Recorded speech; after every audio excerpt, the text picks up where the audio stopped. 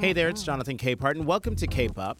Before he took to the streets in the Climate March, Sir Richard Branson sat down with me for a Washington Post live event to discuss climate change, space travel, the airline industry, and his kiteboarding contest with his best bud, Barack Obama.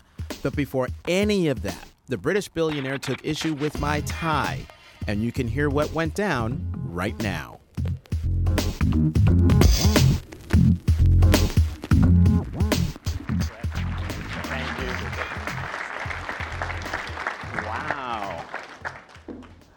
Look at all these people, Sir Richard.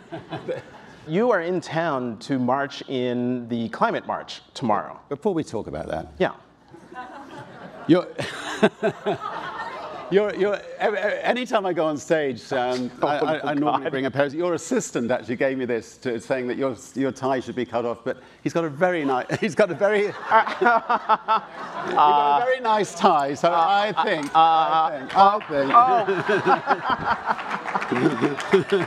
We'll spare you. All right. Oh, okay. All right. All right. You got it? All right. I can't get that one. Okay.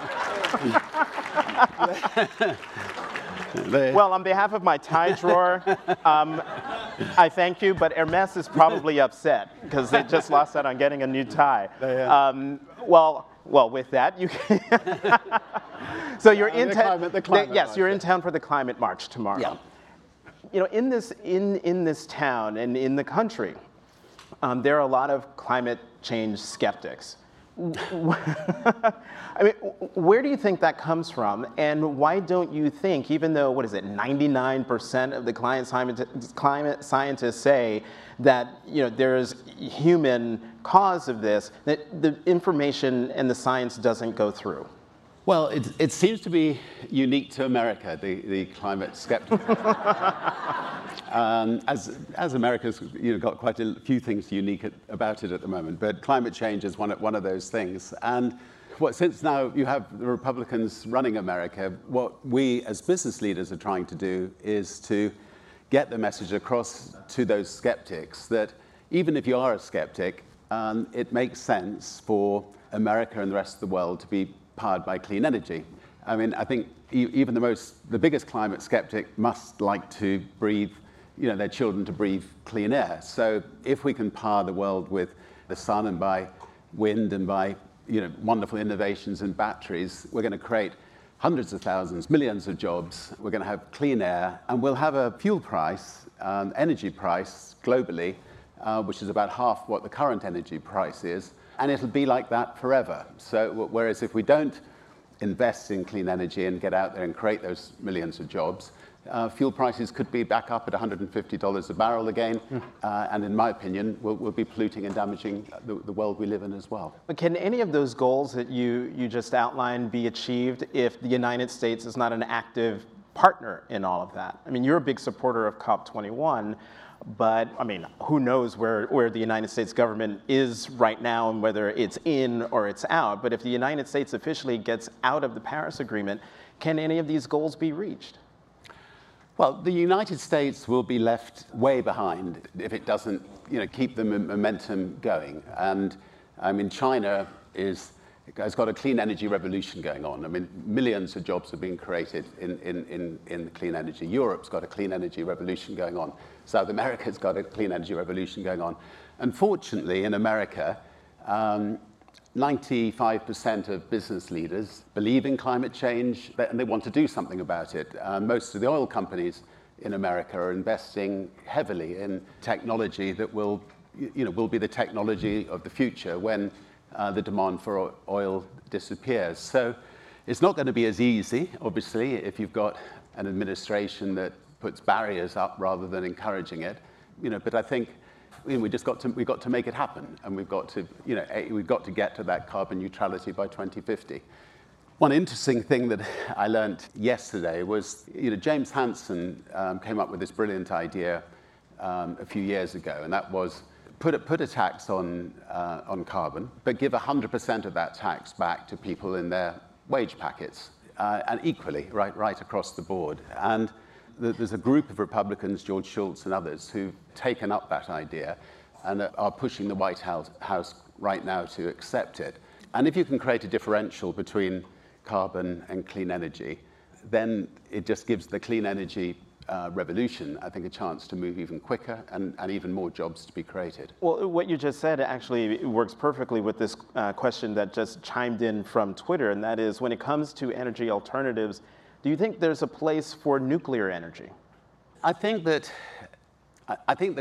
could be a place if you think that politically could ever get through. I think that it's unlikely that politically it will ever get through, and therefore I think there's enough. I mean, the price of solar has come down so dramatically. The price of wind is coming down so dramatically. The price of batteries are coming down dramatically, and new innovations. I mean, we're working with Bill Gates and on a breakthrough energy coalition, looking at new innovations, and there are so many exciting new innovations coming through. So I think some of these things have a better chance, I think, than nuclear. Although nuclear, arguably, needs to be part of the equation. So you have something called the Virgin Earth Challenge, and you started this in 2007, and it's a prize to a company. I want you to talk about it, because the point of this challenge is to come up with sustainable, scalable ways of removing greenhouse gases from the atmosphere. How many winners have you had? And if you could talk about one or some of the ideas that have come forward, have they gone to scale? So the prize was, prizes can, longitude, latitude was only discovered because of a prize. I mean, prizes. I mean, one of the reasons we're going to space is because of the X Prize and Spaceship One. So prizes can have a fantastic catalyzing effect. We set up the Virgin Earth Prize, a $25 million prize, to see if anybody could come up with a way of extracting carbon out of the Earth's atmosphere. And we wanted them to be able to extract enough carbon that would basically solve the problem. So it was a big task, but just to get people thinking. And there's a lot of people who've put their mind to it. We've got sort of 10 organizations that we've been watching closely. Nobody's come up with the winning formula yet. It took 75 years for the Longitude Prize to be won. Hopefully it'll take a lot less. But in the meantime, this prize is there in case everything else fails. And in the meantime, I think we just got to get on and do the nuts and bolts of getting clean energy out there. There are many new technologies that are being developed. We built a plane a few years ago called the Virgin Atlantic Global Flyer, 100% out of carbon fiber, to show Boeing and Airbus that carbon fiber should be part of the mix for aeroplanes. And when it successfully flew non-stop around the world with Steve Fossett piloting it, Airbus came to where we'd built it, and as a result, I think, partly as a result of that and other things, you've got the 787, you've got the A350 planes, which are 50-60% carbon fiber, and that means we're saving 20% fuel burn on them. We're now working with Manchester University and others on graphene. Graphene is maybe 9 times lighter than carbon fiber. It's maybe 9 times stronger, very roughly, than carbon fiber. You can't use it in quite the same way as carbon fiber because it's incredibly thin, but you can mix it into the mix. And so future planes, hopefully, will then be another big step forward and much lighter. So you've mentioned space, you've mentioned airlines, 2 subjects that I want to get to, but before I do that, I want to ask you about the assertion that we heard over and over and over again here in this country that coal is coming back, that we're going to bring the coal jobs back. You firmly believe that renewable energy will win the day. Well, I can't think of anything more stupid than to talk about bringing coal back.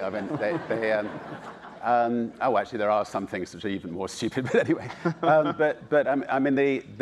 first of all, digging coal is a pretty horrible job. It kills a lot of people that work in coal mines. Most countries have got rid of that now, and the people who were digging coal in coal mines are now putting solar panels on people's roofs. Working on creating windmills, and a whole new revolution of new jobs is being created. America should be setting an example to other countries that are still reliant on coal, that show that you don't have to be reliant on coal anymore. Fortunately, China is, that was building a new coal-powered power station every week are now moving rapidly towards clean energy. And obviously they have dirty energy in their face. I mean, the coal, if you go into Beijing and other places, you can hardly see. So they have another incentive as well. Would you say that China's leading the renewable energy revolution? Yeah. Or is that too? Oh, no. China is definitely leading the clean energy revolution today. I mean, they've already, I would say, overtaken America. And the reason that, we are, the clean energy revolution is really taking off now is the price they've managed to drive solar panels down. I think on some of the more technical things like battery power, America is still ahead, and Europe. As far as just replacing dirty energy, China, I would say, is moving the quickest. So is the reason why you're getting into space travel is because you're trying to ensure that we have a way and someplace to go before Earth turns into a galactic raisin? Generally speaking, the Earth is a pretty good place to be, and we've got to make sure that we keep it a good place to be and make it an even better place to be. I mean, if you look at the last 6 decades, every decade has got better and better and better. You wouldn't believe it if you saw 24-hour news, but things have got better. So I don't think we need to all go and live on the moon or Mars, and they're not very hospitable places. But I do think that space can play, and already has played, a massive positive role for back here on Earth. So.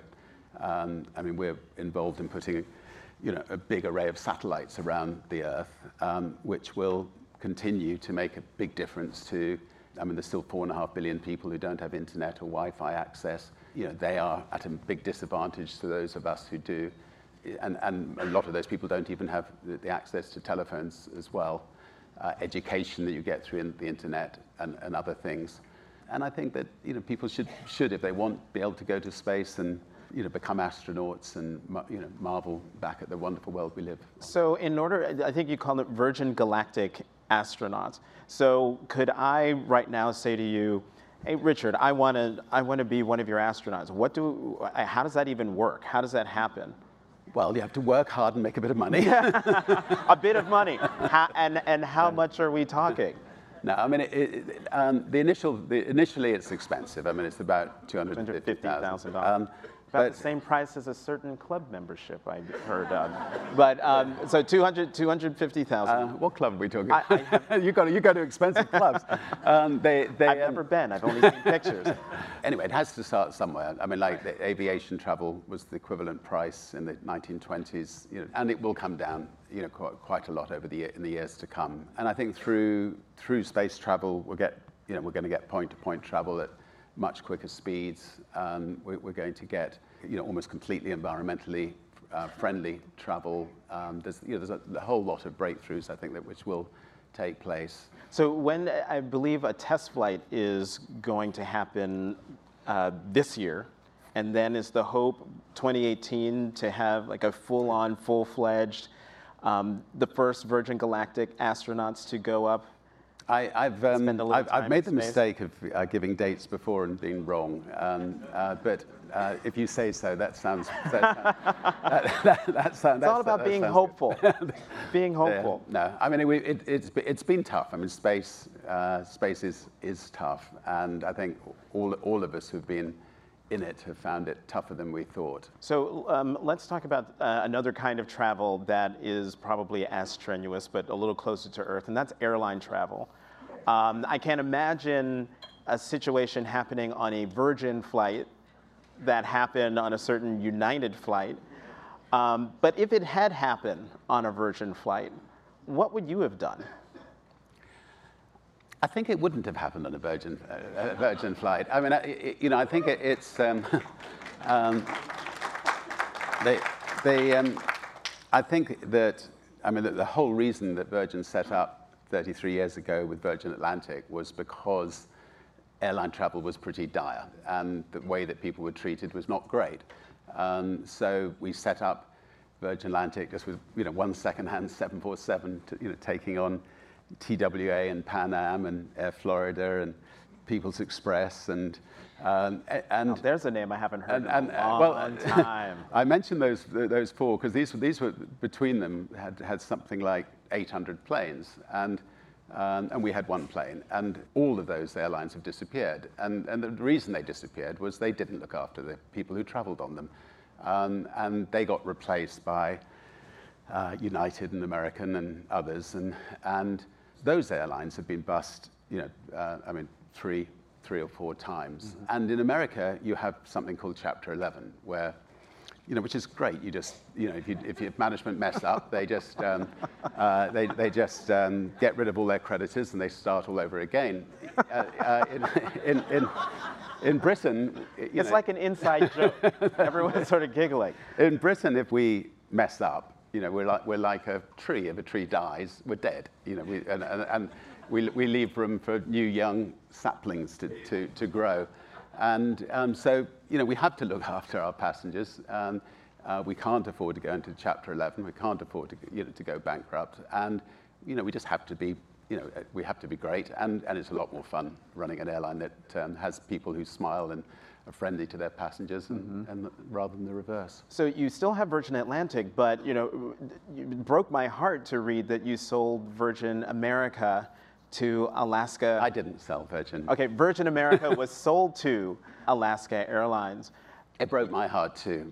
So, you have this rather strange situation in America that British people, we can own banks in America, we can own spaceship companies in America, we can own hospitals in America, we can own lots of things, but we're not allowed to own an airline. And this has been a really clever move by the big airlines to try to protect their patch, and they've managed to lobby and fight and keep a situation where only people who with American passports can own American airlines. And so when we set up Virgin America, we had to bring in venture capital organizations to own it, and we were a minority shareholder. And sadly, they had an offer they couldn't refuse, and they sold it. Do you think there will come a time when there will be another airline like Virgin America? Could that? It would be too sad to see. Too sad for there not to be. That's all I can say at this stage. I don't have a whole lot of time to go dive in on that, because you have a lot of interests and a lot of passions, and I'm sort of hard pressed to find an issue that you not only care about, but that you haven't also written about and have campaigned for. One of those is criminal justice reform, and from that is concern about the war on drugs, concern about the death penalty. Why? Of all the things that you have to do, and all of the companies that you're running, and all of the issues that you are passionate about, what is it about criminal justice that pulls you in? Well, I suppose, I started in business when I was 15, and I've been 50 years of traveling the world and seeing, learning about what's going on in the world, and seeing a lot of things that are wrong in the world that I feel need to be fixed. One of the things that took place 40 odd years ago was the infamous war on drugs, and that war has done untold damage on a global basis, because the war started in America, but America's imposed their will on the rest of the world, and it's resulted in hundreds of thousands of people being incarcerated in America, mainly minority groups. It's resulted in people who have drug problems not being able to come and get help. And so, so with this particular problem, we got involved with something called the Global Drug Commission, which is 15 ex-presidents, Kofi Annan and myself, to try to get governments to change their approach and treat drugs as a health problem, not a criminal problem, and to experiment with new approaches. We've welcomed the states in America that have legalized. We've welcomed the states that have set up medical marijuana centers. And we pray that this new administration does not interfere and just lets this experiment continue, because the experiment is working. It's not resulting in thousands more people taking drugs. And in fact, with the medical marijuana centers, it's actually helping a lot of people who are benefiting from them. Well, first, have you had you personally had any kind of contact with the new administration, anyone in the new administration? I'm not sure I'm the best person to talk to them because I spoke out quite strongly against the administration before it came into power. But I will send other people in to talk to them about this issue. Well, if you could talk to anyone in the administration on this issue, particularly the war on drugs and what you said about marijuana, what message would you want to I would say that they need to do what the Global Drug Commission did. They need to look at examples closely look at Portugal. They had a massive heroin problem at the turn of the century, and the president of Portugal went on television and said, nobody's ever going to go to prison ever again for taking drugs. We're going to sit down and help you. With heroin, we're going to have places you can come to get your heroin fix. We're going to give you clean needles. We're going to make sure you don't overdose. We're going to make sure you don't catch hepatitis C or HIV. And when you're ready, we're going to help you get into a clinic and wean you off. And within a very short period of time, the heroin problem had disappeared from Portugal. America's now got a big heroin problem. That is the way to deal with it, not to leave these people in this sort of shady underworld, having to go and break and enter into people's homes to get their fix. People who are addicted to heroin, generally speaking, want to get off it. They want help, and you can't leave them to the underworld. So, according to my reporting, President Obama, when he was president, was reading an article on criminal justice reform. And you were mentioned in this article, and he was so impressed, he turned to an aide and said, he's doing some interesting things, I'd like to meet him. You eventually went to lunch at the White House with President Obama. You found a kindred spirit in him, didn't you? Yes, I mean, I suspect we agree on a lot of things, and we had, that was our first time of really getting to know each other well. Whether it was death penalty reform or climate change or, pretty well all areas, I would say that we were on the same page. We were on the same page, and it was a privilege spending time with him. I went that night to, I'll tell a story against myself. I went that night to his birthday party at the White House, and I was walking in with a friend, and there was a picture of him with this lovely little girl. Sitting next to him, and I said to my friend, "Is that his daughter?" And she said, "Richard, his daughter's black."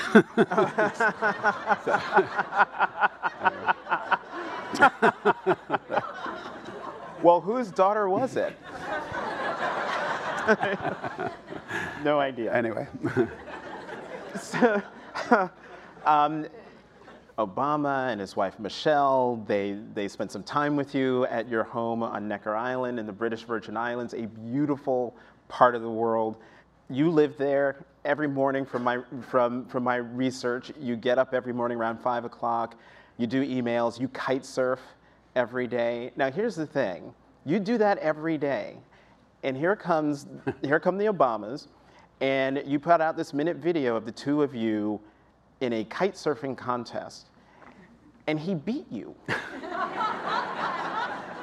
The man was the leader of the free world for 8 years, had no time really for any kind of real exercise, and yet he rolls up on your island and beats you. Did you expect him to beat you? It was humiliating.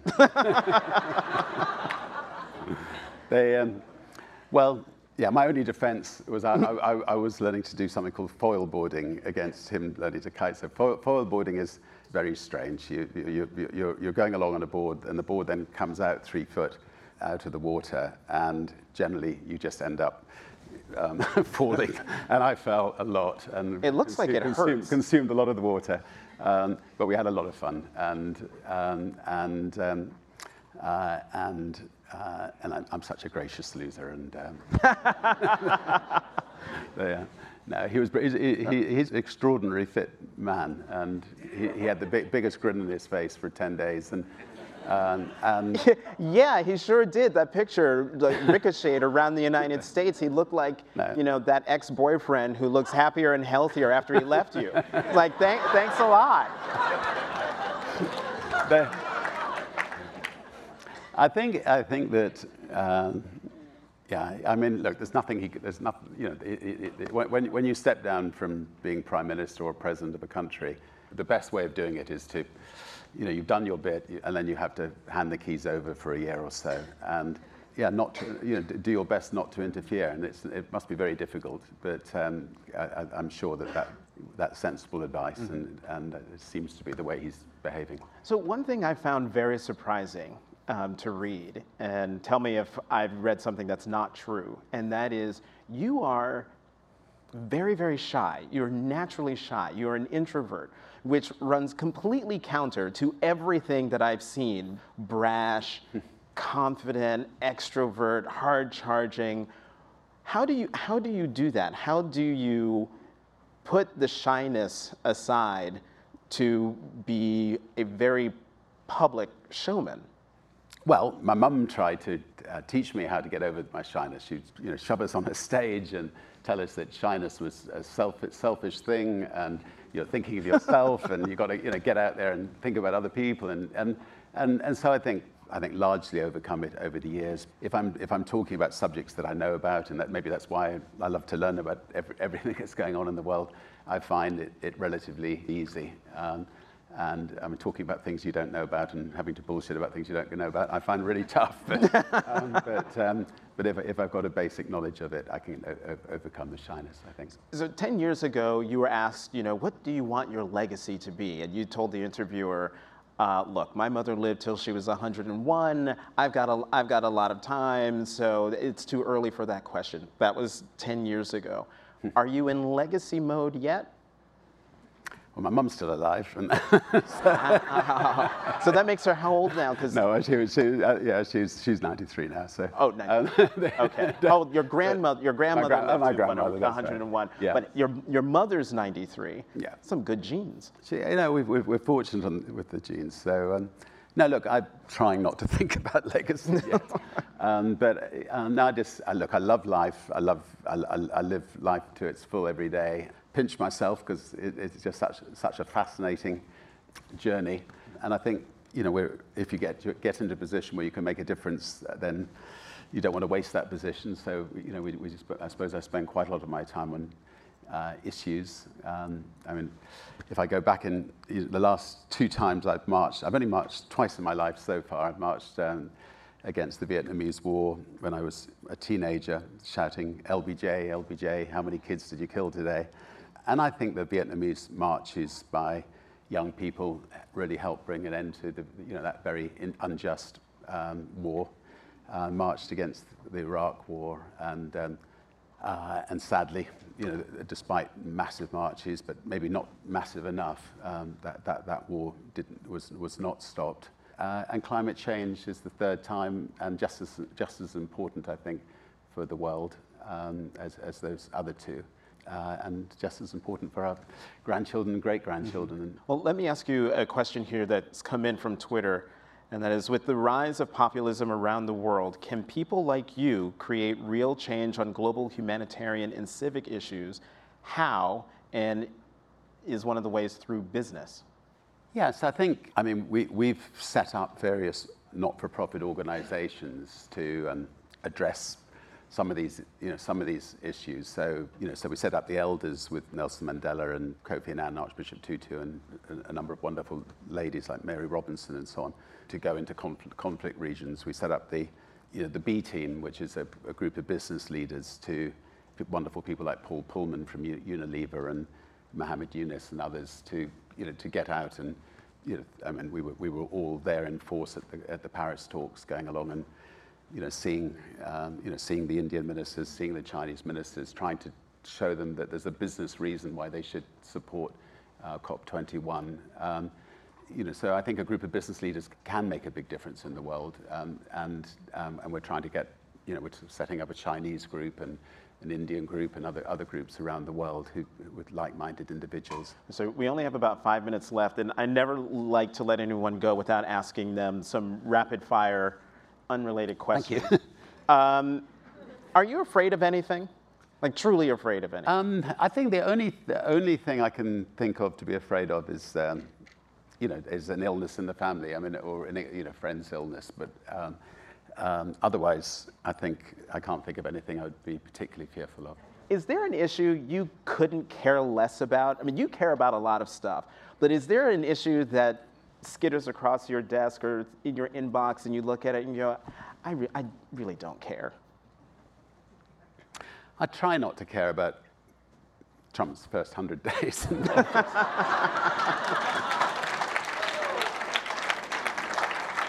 Whatever do you mean? So there really isn't anything you care about? I care passionately about most things, and some a hell of a lot more than others. And I'm a good listener. I mean, I just love learning all the time. I left school at 15, so I spent the rest of my life getting the sort of university education I never had from meeting fascinating people and listening and learning and then trying to do something about things. So you're going to throw a dinner party with 5 other people. You and 5 other people from history. Who would the 5 be? And none of them can be alive right now. Who are the 5 people you would love to have around a dinner table? I think it would be, I'll go back to the era of Sir Walter Raleigh, Sir Francis Drake, Queen Elizabeth. The first one. The first one. Just to be clear. No, I mean, I love the great explorers of the early days, and Peter Pan. I'll throw him in. Who else? Because you've got 1 seat left. Got 1 seat left. Jesus Christ! Yes, I'd like to. That would be an interesting. I would have thrown in Cleopatra. Damn it! You've got a much more interesting different. Well, I mean, if you add 2 more chairs, I'll show up. Yeah, well, you show up with Cleopatra. All right. So if you go online, these I know these videos I know are true because you are in them, and it's Sir Richard Branson's business or A to Z for business, and you go through every letter of the alphabet, and each one has a letter for. X, well, no. For V, you say virginity. Why virginity? Well, my life has been pure, untouched. I have two immaculately conceived children. I'm trying to remember why I said virginity. Well, but it's But I mean, look. I mean, my first book was called Losing My Virginity, and I've spent my life trying things that I knew nothing about. So I mean, like every business I've been into, I knew nothing about the airline business. I knew nothing about the space business. I knew nothing about music retailing. I've been losing my virginity throughout my life and learning about things and testing things, and it's been a good ride. And then X is for X-rated, and you say everyone should be X-rated. Explain that. Well, I'm sort of paraphrasing there, but that's the lesson I got from it. I can't remember what I meant. Well, I will tell you, it basically goes back to the showmanship. To don't be afraid to go outside the bounds to really put yourself out there. Yeah, I mean, I'm known as Dr. Yes, and I just love throwing myself into everything. I find life's a lot more fun when you do that. It's got me into a lot of trouble. A big chunk of my life has been doing big adventures, and I was lucky to come back from them. Particularly the ballooning adventures, but some of them were sort of, I suppose you could say, X-rated. Well, with that, Sir Richard Branson, thank you very much for being here. Thank you all for being here. And you can see other programs and videos at WashingtonPostLive.com. Thanks. Thank you.